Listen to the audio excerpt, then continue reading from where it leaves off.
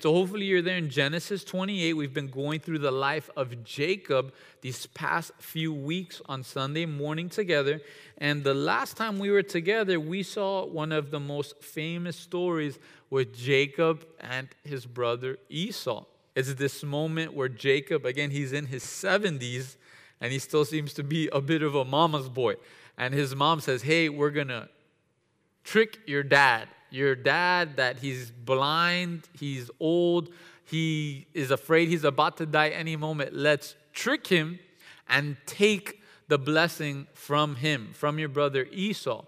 Now we know from the beginning that in Genesis chapter 25, verse 23, that God had spoken with Jacob's mother, Rebekah, and had told her, hey, the older is going to serve the younger. That was the promise from the beginning, right? From the jump, Isaac should have known that he had to bless his son Jacob and not Esau. But we know that Esau and Isaac, they were best buds, that there was favoritism in this family, and that caused so much destruction, so much pain, and so much hurt. And you had Isaac, who his favorite son, right? He would call him his own son. Rebekah would say, hey, that's your son, was Esau, the man's man, if you would, the one that would go out and hunt. We read last week how he was so hairy that they used goat's skin, and he was able to feel that and be like, yeah, I know that's Esau for sure, right? Again, the madness of what in the world this guy looked like. And then we know that he smelled like the field. So you have this man that's so hairy, he's always smelling like fresh cut grass, right? He smells like he's been outside all day.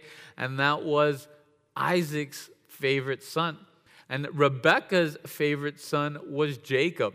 They spent most of their time together. He would be at home with mom, right? Baking cookies or making stew, being inside the house. And this was the type of man that Jacob was. He's 70 years old.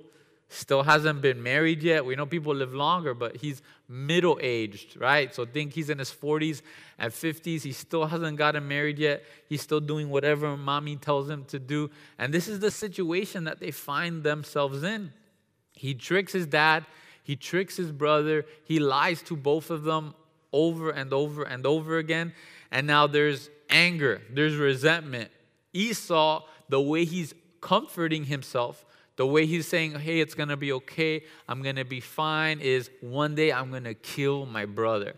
And that's the way that he finds comfort, is through revenge, it's through anger, it's through jealousy. So because of that, in chapter 27, if we look at verse 46, it tells us, Rebekah said to Isaac, her husband, I am weary of my life because of the daughters of Heth. If Jacob takes a wife of the daughters of Heth, like these, who are the daughters of the land, what good will my life be to me?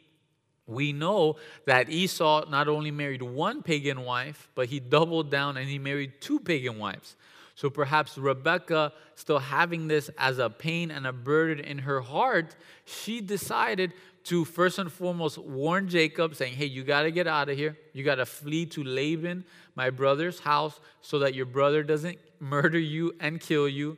And secondly, do not marry any woman from this pagan land. And as she tells Isaac this, we see more and more how he accepted the Lord's will and plan that Jacob would be the heir to the family. That Jacob would be the one with the inheritance. Jacob would be the one with the blessing. Jacob would be the one with the priestly role within the family. He'd be the next patriarch of the family, right? Throughout the Old Testament, God is known as the God of Abraham, Isaac, and Jacob.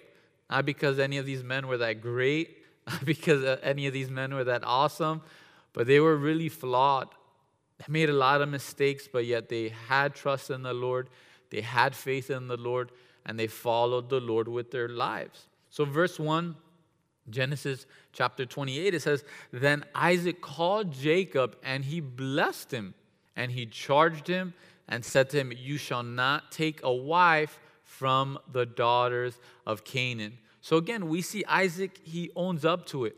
and we're going to see he's going to give Jacob a greater blessing. If you would, the full blessing that God had given to Abraham, and that afterwards God had given to Isaac. And now Isaac's giving that same blessing to Jacob. It's important to know that he blessed him and then he charged him. He didn't pull out his square card and say, hey, cash at me after this blessing. That's not what he did. But he encouraged him. He exhorted him. In a sense, right? You think of that movie with that corny line that kind of has weight. With great power comes great responsibility, right? And in a sense, Uncle Ben is charging his nephew. And that's what Isaac is doing to Jacob here. He says, hey, you're going to have the blessing. You're going to have the blessing and the love and care from God that he's given to my dad, Abraham, and he's given to me. But you must live purely. You cannot be unequally yoked. You cannot marry an unbeliever. You cannot marry a pagan wife. And we know that the working of Isaac accepting this blessing, it took work. But now he finally owns up to it. From the beginning, he loved the older son more. He wanted to bless the older son more. He calls him in the secret place, right? He thinks he's on his deathbed, and he calls Isaac to a secret place and says, hey, I want to bless you, but come make me some venison before I die. It's not a family meeting. He doesn't talk with Rebekah beforehand. But in the midst of everything that happened, in Genesis 27, verse 33, if you remember, right after Jacob walks out of the tent with the blessing, after he's given him the stew, after he wore his Esau costume and everything like that, Esau walks in. Esau says, hey, Dad, right, I'm here with your food. And then in verse 33, it tells us Isaac trembled exceedingly. That Isaac almost fell out of the bed, fell out of his chair when he realized what had happened with Jacob and Esau and himself. Perhaps at that moment he realized there's no tricking God. There's no lying to God. God's will happen. So he accepts this, and now he blesses his son, and he tells him again, you shall not take a wife from the daughters of Canaan. Arise, go to Padan Aram, to the house of Bethuel, your mother's father, and take yourself a wife from there of the daughters of Laban, your mother's brother. It was now so important for Isaac that Jacob not go down the same path as Esau in marrying pagan women. Perhaps Isaac finally comes to his senses and remembers, my other son's not even walking with the Lord. What was I doing giving him the priestly role within the family? What was I doing giving him the double portion of the inheritance, giving him the blessing from the Lord when God had warned me ahead of time? And now we're going to see he's going to give his son the same blessing that he received from his father Abraham, and that he's going to send his son Jacob back to the same place where his wife Rebekah was from. Verse 3 through 5, it tells us, may God bless you. May God Almighty bless you and make you fruitful and multiply you, that you may be an assembly of peoples, and give you the blessing of Abraham to you and to your descendants with you, that you may inherit the land in which you are a stranger, which God gave to Abraham.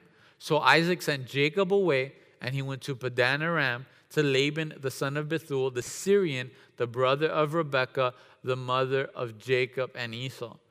So Jacob is promised a land, Jacob is promised a nation or peoples, and Jacob is promised a blessing. It's this same trinity, if you would, of blessing and of promises that Abraham gets as he's leaving Ur of the Chaldeans. In Genesis chapter 12, verse 1 through 3, God promises him a land. God promises him that he's going to be a great nation. And God promises him that he's going to be a blessing. And here, Jacob, he receives the same blessing. And this all seems amazing. This all seems incredible. But again, remember the backdrop here of everything that's happened. This family of four will be, in a sense, forever shattered and broken. And yes, Jacob's leaving with the blessing, but Jacob is also leaving fearful of his life, of his own brother, of his own twin brother trying to murder him. Jacob, he's leaving at the last moments he spends with his mom and with his dad, is conspiring with his mom to lie and cheat from his 137-year-old father who's blind and can barely see. There's been a great fracture in this family. So again, picture yourself as Jacob, that you're fleeing from your home. Again, Jacob, he wasn't the woodsman, he wasn't the hunter, he wasn't the outdoorsman. He was the one that would stay inside the house, right? I love my family. Some of my family, they're not that much into the outdoors. They say their version of camping is going to the Hyatt, right? I don't mind camping that much. But there's some people that they have to stay inside 24/7. They need the air conditioning. And now imagine if you had to flee for your life. And Jacob, he's not going to go through the normal roads on the way to this new land. He's going to cut through the woods. He's going to get as much distance as he can on his brother because he knows who Esau is and what Esau is capable of, and he knows who he is and what he's capable of. So he's fleeing for his life. He's in the woods all by himself.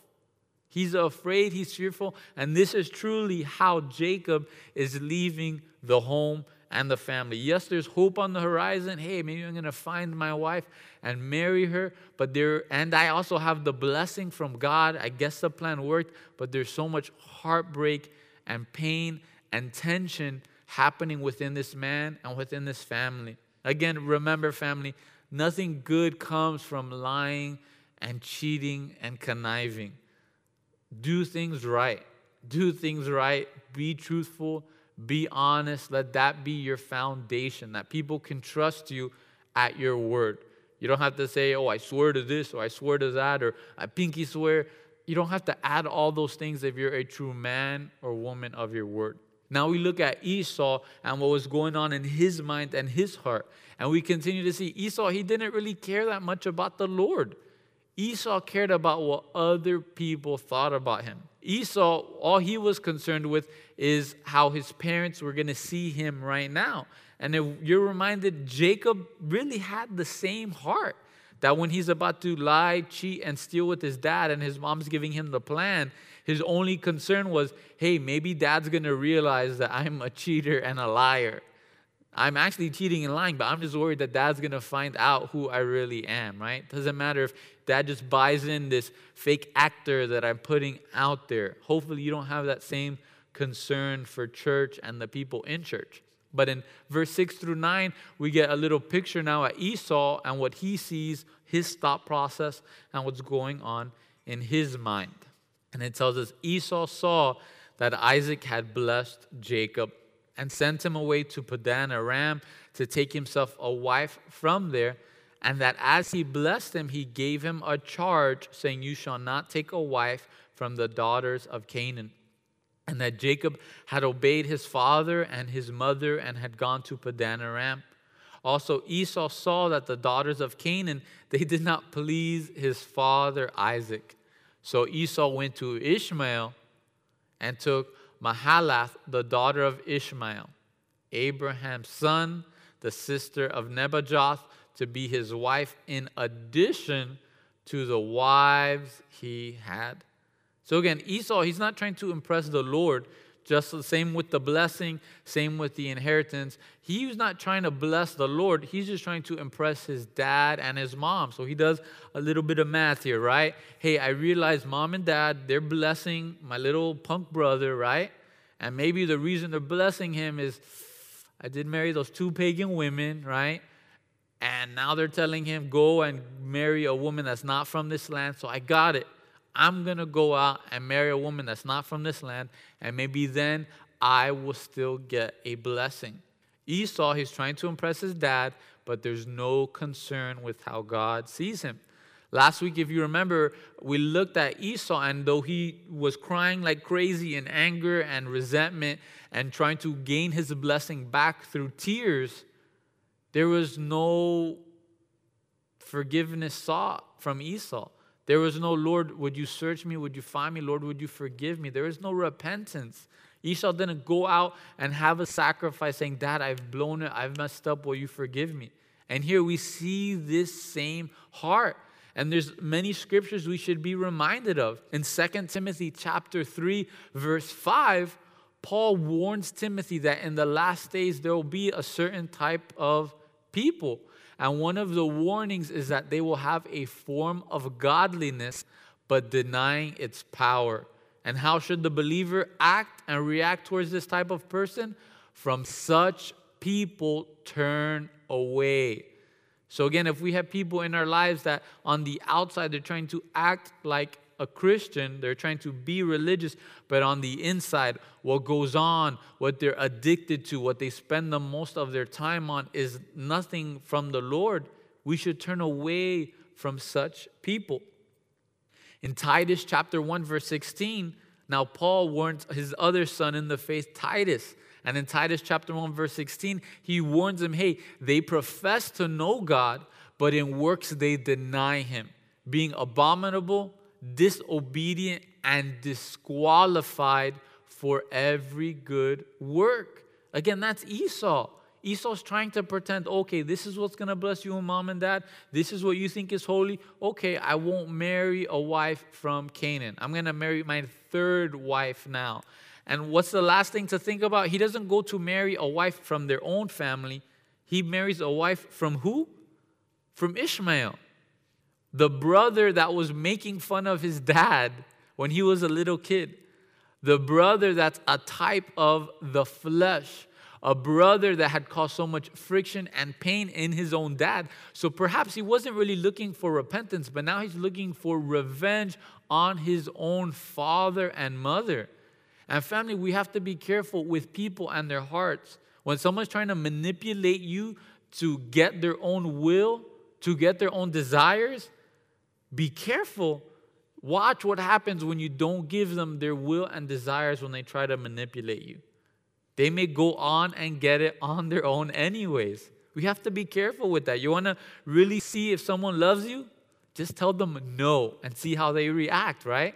And Esau, he's throwing a hissy fit. He's in anger. He's in vengeance. And now he goes to Ishmael, his dad's brother that has caused pain and turmoil and problems. Esau, he was not really seeking to be right before the Lord. Finally, in Matthew 23, here we hear from Jesus himself, Matthew 23, verse 27 through 28. And family, this should all be a warning to us. Because maybe you're here, and if you're honest with yourself, in the quietness of the day, you realize, hey, I'm just trying to put up a facade.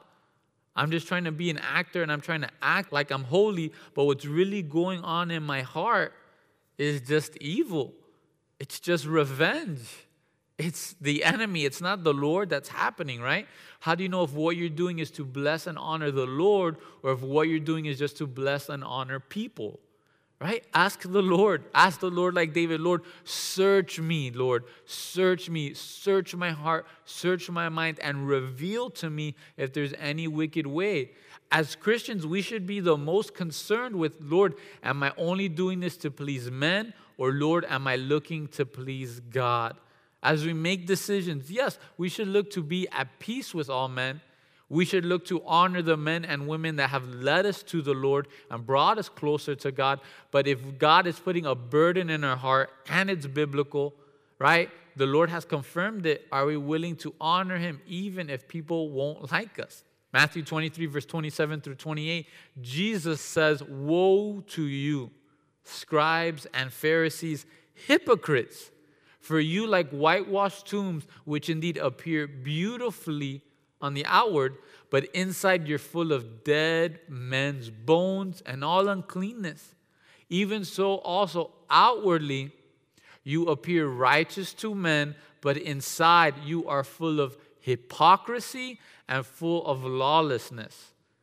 Right? Politically correct Jesus, right? That's who he is. No, he warns the religious leaders of the day, hey, on the outside you pretend, you appear to be righteous, but inside you're full of hypocrisy and you're full of lawlessness. Family, we should pray.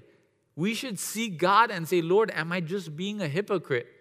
Am I pretending to be all loving, to be Christian, to be this, that, or the third, but someone asked to pray with me, someone asked me for a roll of toilet paper, someone asked me for some food, someone's crying and weeping and really needs a hug, and I'm just stiff-arming them, right? I'm saying, hey, get back, you're 6 feet, get away from me, right? How are we acting as believers? We need to be wise. We need to honor the government God has put over us, but are we honoring the Lord no matter what?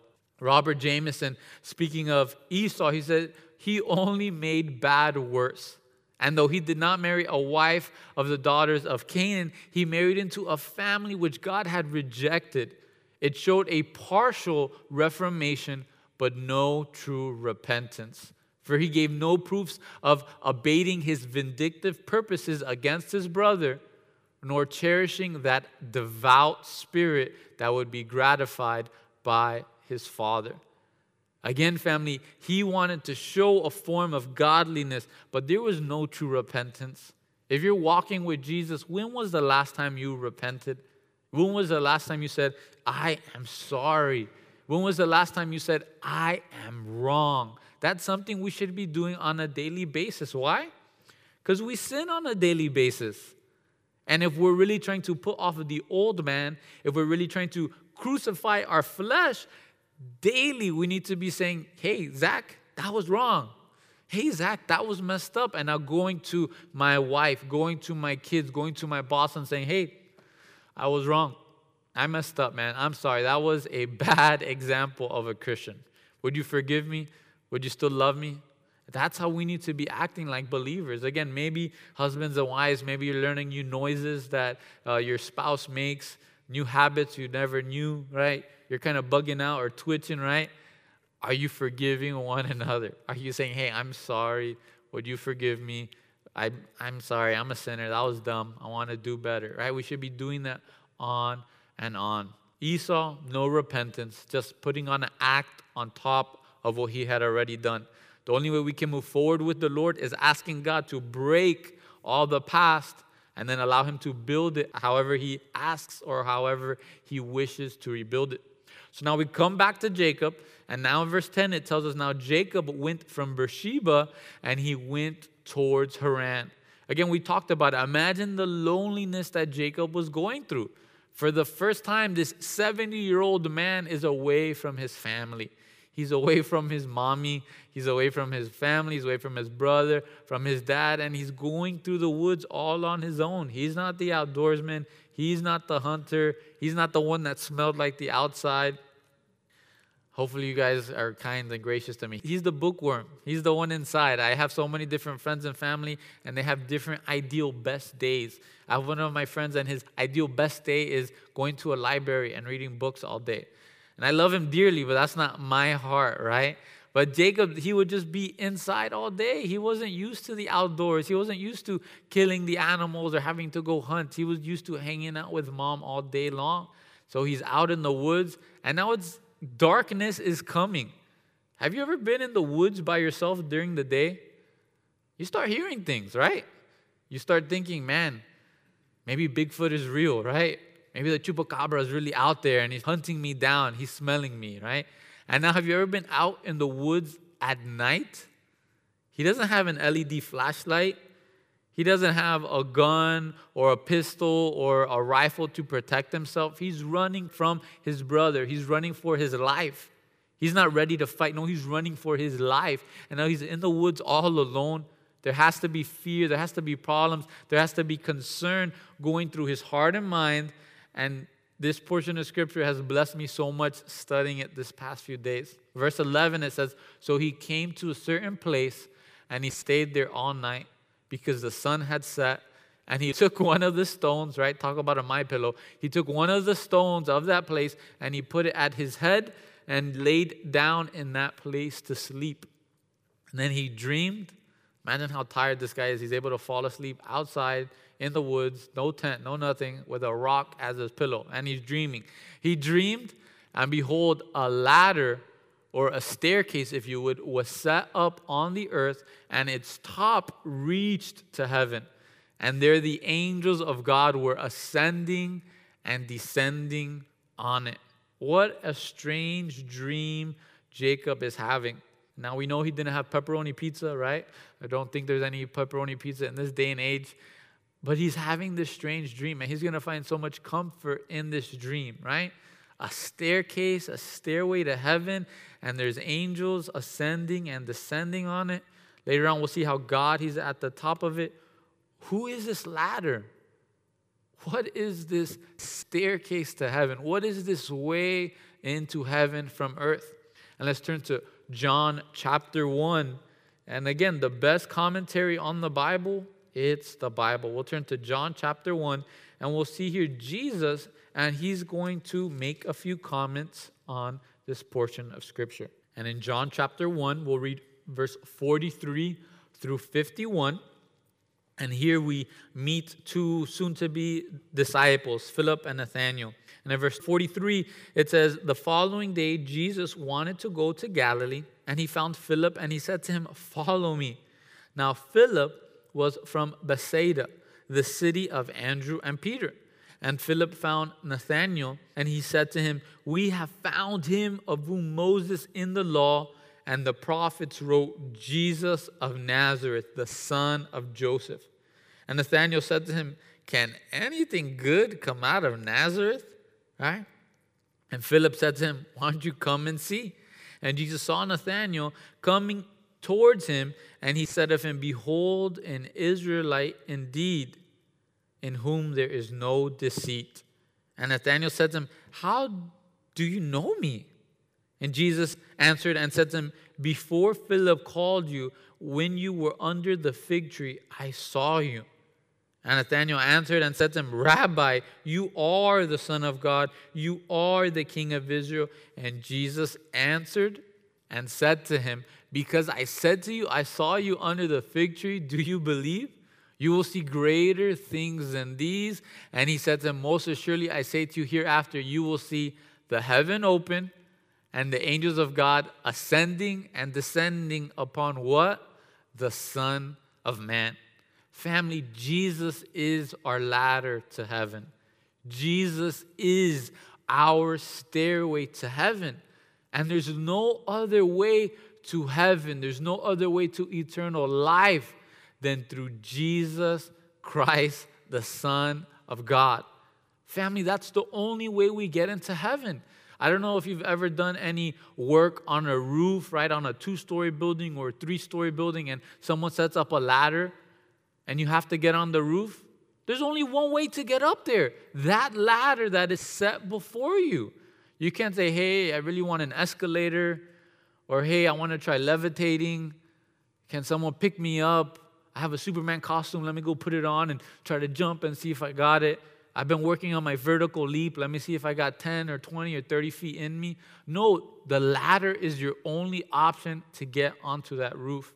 And family, Jesus, he's the only way to get to heaven. In John 14, verse 6, it says, Jesus said to him, "I am the way, the truth, and the life. No one comes to the Father except through me." And Jesus, he's so special to us, family. I hope that you've been drawing near to him in the season that we're in. Not only is he the ladder, not only is he the staircase to heaven, not only is he the way into heaven, but he is the absolute truth. He is the door. He is the gate. He is the shepherd that guards the gate. We need to draw closer and closer to Jesus more than ever. He's our everything, family. He's our brother, right? He's the champion of our salvation. He's the Alpha and the Omega. He is everything. And that's why we need to draw near to Jesus. That's why the Holy Spirit, who does he always draw us to? Not to himself, not to ourselves, but the Holy Spirit always draws us towards Jesus. Family, we need to seek him more than ever before. He is the only way to heaven. And if you've been tired with everything that's going on in this earth, the only way you're going to get a taste of heaven is to spend time with Jesus. Remember, he is the way. He's the only way to peace, is building our lives on him as our foundation. That's the only way, family. That's the only way we will have that peace that goes beyond our own understanding. But back to Jacob and this dream, go back to Genesis 28. And in verse 13, again, remember, he's going through all these emotions, this sadness, a little bit of hope in the future, this brokenness, this fear in the middle of the woods at night, no flashlight, no nothing. He sees this dream, this stairway to heaven, angels ascending and descending upon it. And then in verse 13, he says, and behold, the Lord stood above it and said, I am the Lord God of Abraham, your father, and the God of Isaac. The land on which you lie, I will give to you and your descendants. Also your descendants shall be as the dust of the earth, and you shall spread abroad to the west, to the east, to the north, and the south. And in you and in your seed all the families of the earth shall be blessed. Again, the God of his father, the God of his grandfather, now becomes his own God.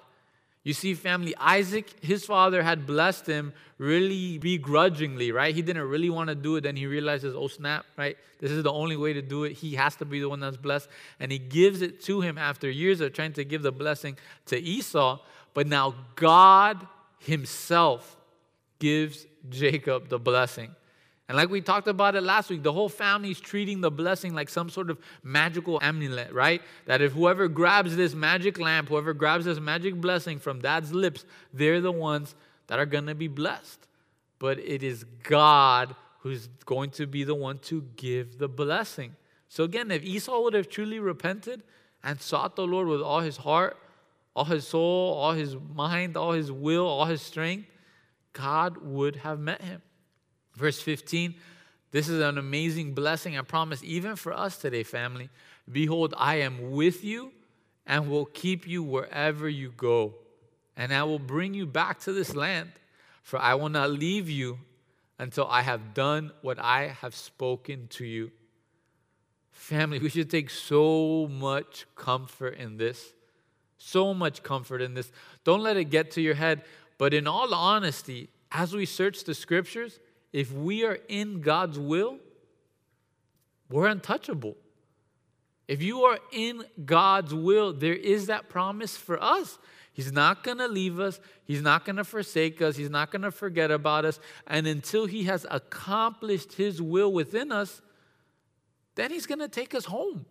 Then he's going to take us to heaven. So as long as we are in his will, we're untouchable. Again, being wise, being filled with discernment, not tempting the Lord our God. The Lord, he's with us. He's going to work in us, right? The blessing and the charge, the warning, the exhortation, the line, the level we should be living at, those two go hand in hand. And now there's a protection from God that if he allows you to go through cancer, it's a part of his will and plan. If he allows you to go through a difficult car accident, it's a part of his will and his plan. God knows the amount of days each and every one of us have, and it's not fluctuating, right? It's not like a stock market where all the angels are sitting there, right? Oh, wow, Zach, you just took off a bunch of years off his life. That was a bad decision. No, God knows the amount of days each and every one of us have. In Philippians chapter 1, verse 6, another promise for us in the New Testament. You say, oh, that's the Old Testament. That's specifically for Jacob. That's not for me. Again, pray, seek the Lord. But in Philippians chapter 1, verse 6, it tells us, being confident of this very thing, that he who has begun a good work in you will complete it until the day of Jesus Christ. Again, family, we need to be confident in the Lord. None of this has taken him by surprise. If he's begun that good work in you, family, he will complete it. We have to trust God's word. He is the truth, right? He is the life. He is the way. He is everything. He knows the days needed for each and every one of our lives. Be confident in Christ. I hate to say it. Don't be confident in the news. Don't be confident in social media. Don't be confident in the internet. Don't be confident in man, in any man. Be confident in the Lord and be confident in his word. So again, if you want peace, if you want hope, if you want a break from all the insanity going on today, we have to find it in the Lord. Now in verse 16, it tells us, then Jacob awoke from his sleep and said, surely The Lord is in this place, and I did not know it. I absolutely love when men and women in the Bible state the obvious, especially right after it happens. But here we see something so special from our Lord as well, right? We have to be careful when we speak into the future. Oh, this is definitely of God. Because what happens if it doesn't happen? Is it God's fault or is it your fault, right? And according to the Old Testament, when you would say something is God, right? When you prophesy something and it wouldn't happen, right? You'd be stoned to death. So we got to be careful saying, oh, this is from God, right? This business is from God. This girl, she's the one. God sent her from heaven himself, right? Got to be careful with those words, with those terms. Follow the example of the men and women throughout the Bible. More often than not, after it happens, they say, whoa, that was God. That was the Lord. But here we get such a blessing from the Lord. We see the type of people that more often than not, God reveals himself to. And I took a lot of comfort in this. Isaiah 61, verse 1. And speaking of Jesus, he says, the Spirit of the Lord God is upon me, because the Lord has anointed me to preach good tidings to the poor. He has sent me to heal the brokenhearted, to proclaim liberty to the captives and the opening of the prison to those who are bound. Jesus, who has he been sent to? To heal the brokenhearted. Psalm 34, verse 18 and 19. It says, the Lord is near to those who have a broken heart, and he saves such as have a contrite spirit. Many are the afflictions of the righteous, but the Lord delivers him out of all of them. Jesus says what? Many are the afflictions of the righteous. Not that if you have a ton of faith, you're not going to have any afflictions or any sicknesses. Let us consider how many people throughout the Bible that in their toughest moments, in the moments when they're the most brokenhearted, the moments where they are grasping for straws, the moments where they think they're about to die, that's when Jesus comes and meets them. You can think of Hagar in Genesis 16, verse 7. You can just write these down. We're not going to read them. But you can think of Hagar. She's done nothing but been obedient to her master and to her master's husband. She's only been obedient to them. She's a slave in Egypt. She's a slave taken from Egypt. She's only being obedient. Then her masters throw her out. She's in the wilderness all alone, pregnant. And she has to be thinking, hey, I'm going to die at any moment here. And who's the first person we see Jesus Christ coming to meet? This slave girl, Hagar. You can think of Jacob. He's going through this rough season in his life. Right now, we see him meeting with the Lord. But in chapter 32, verse 24, we will see him wrestle with a man. Or if you would wrestle with the man, Jesus, right? And Jesus meets him in his darkest moments of need. In Exodus chapter 3, verse 2, you see Moses getting to see Jesus while he's out in the wilderness as he's tending sheep for the past 40 years. Perhaps thinking, hey, my life, I started off, God had so much promise and blessing for me. What am I doing here out in the wilderness? And that's when God meets him. For Joshua, it was in one of those moments where he's absolutely freaking out. He doesn't know what's going on. And in Joshua chapter 5, verse 13 through 15, you see there the commander of the army of God comes and meets him and gives him comfort and speaks to him. So again, family, all throughout Scripture, Christ, Jesus himself, whether he's already been born or hasn't been born yet, he meets people in their darkest times.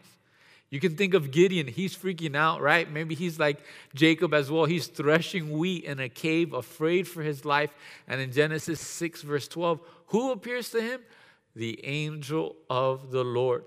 You could think of Samson's mom. She's been broken. She can't have any kids. She's been praying. She's been weeping, and nothing's happening. Judges chapter 13, verse 3. Who comes to meet her? Who comes to give her comfort? The angel of the Lord.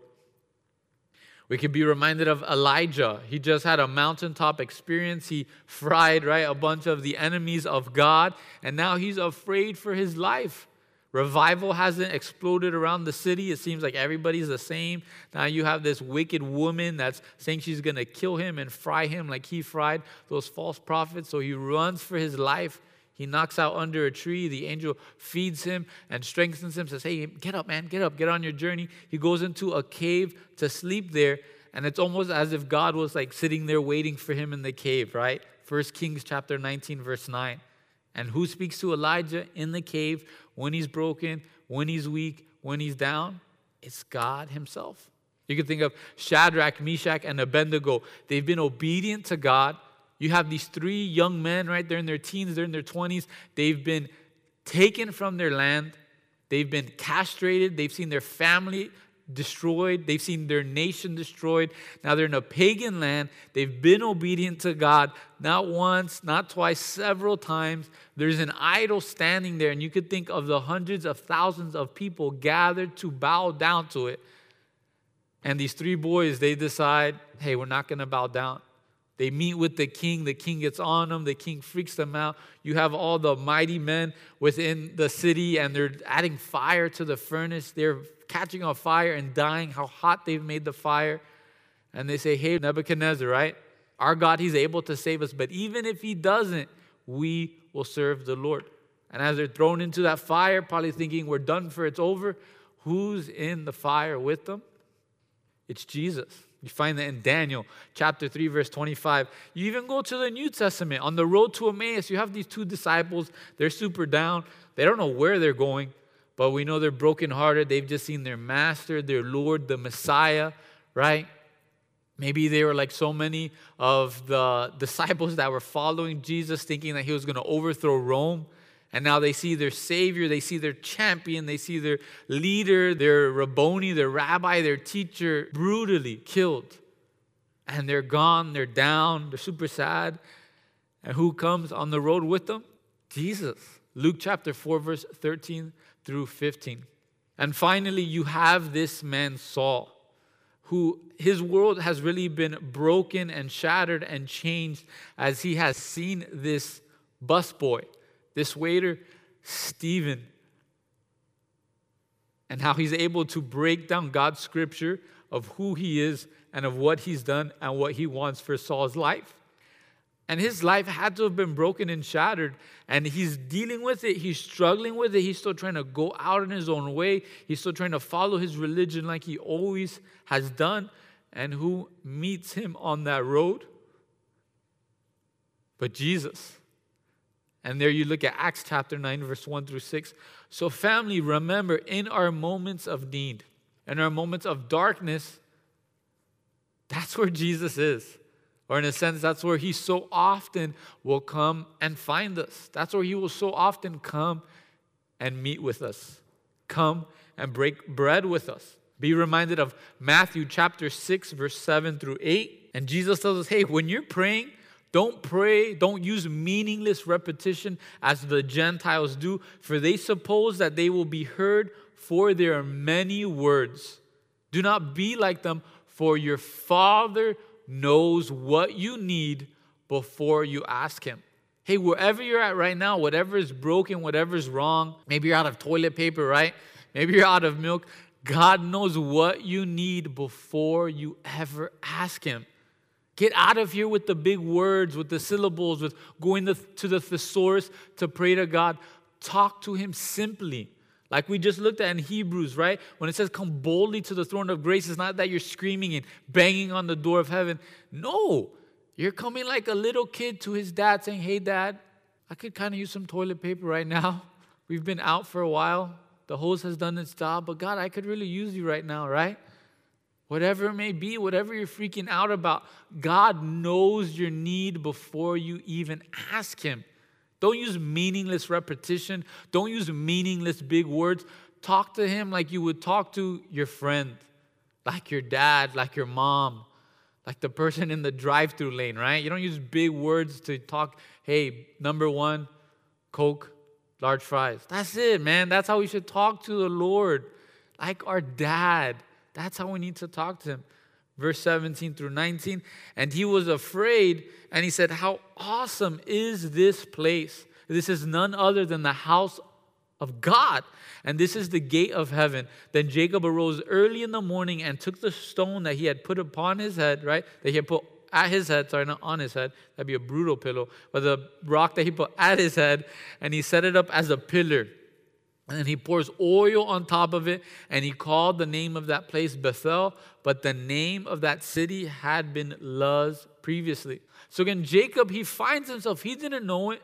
The sun has set, he's in the darkness, and he finds himself in Bethel, right? In Bethel, the same place that the Lord had shown Abraham all the land that he would give to him and to his seed. Right? And he calls him awesome. This place is awesome. We should be careful how we use that word. I think of our prayer meetings, right? We had Roberto, and he mentioned how he was being convicted, how he uses that word awesome for anything. And that word, there's certain words that should be used for God and God alone. But again, Jacob, maybe he was naive. Maybe he was just obsessed with the place. Maybe he was like Peter, hey, let's build a tabernacle right here, one for Moses, one for Elijah, one for you, Lord. But we need to be reminded of David's word, Psalm 139, verse 7. Where can I go from your spirit? Or where can I flee from your presence? If I go into the depths of hell, hey, you're there. If I go to the heights of heaven, hey, you are there. Family, the beautiful thing is that we don't need to travel to Bethel to be able to spend time with God. We don't need to travel to Headwaters or to the ranch or to Bonita Springs. God wants to meet with you right now, wherever you're at. We just need to cut out the distractions. Just spend time in His Word. Spend time listening to worship music. Spend time reading. Spend time praying. And you can have your own memorial place, right? Or now you can get a rock and put it sideways and pour the oil upon it. He's setting up a memorial. When we go to Israel again, you'll see the graves, and there's not flowers, there's not teddy bears. They put rocks, and they try to put rocks one on another. That's what they use as a memorial. And that's what Jacob does here, verse 20 through 22. Then Jacob made a vow saying, if God will be with me and keep me in this way that I'm going, and give me bread to eat and clothing to put on, so that I come back to my father's house in peace, then the Lord shall be my God. And this stone which I have set as a pillar shall be God's house.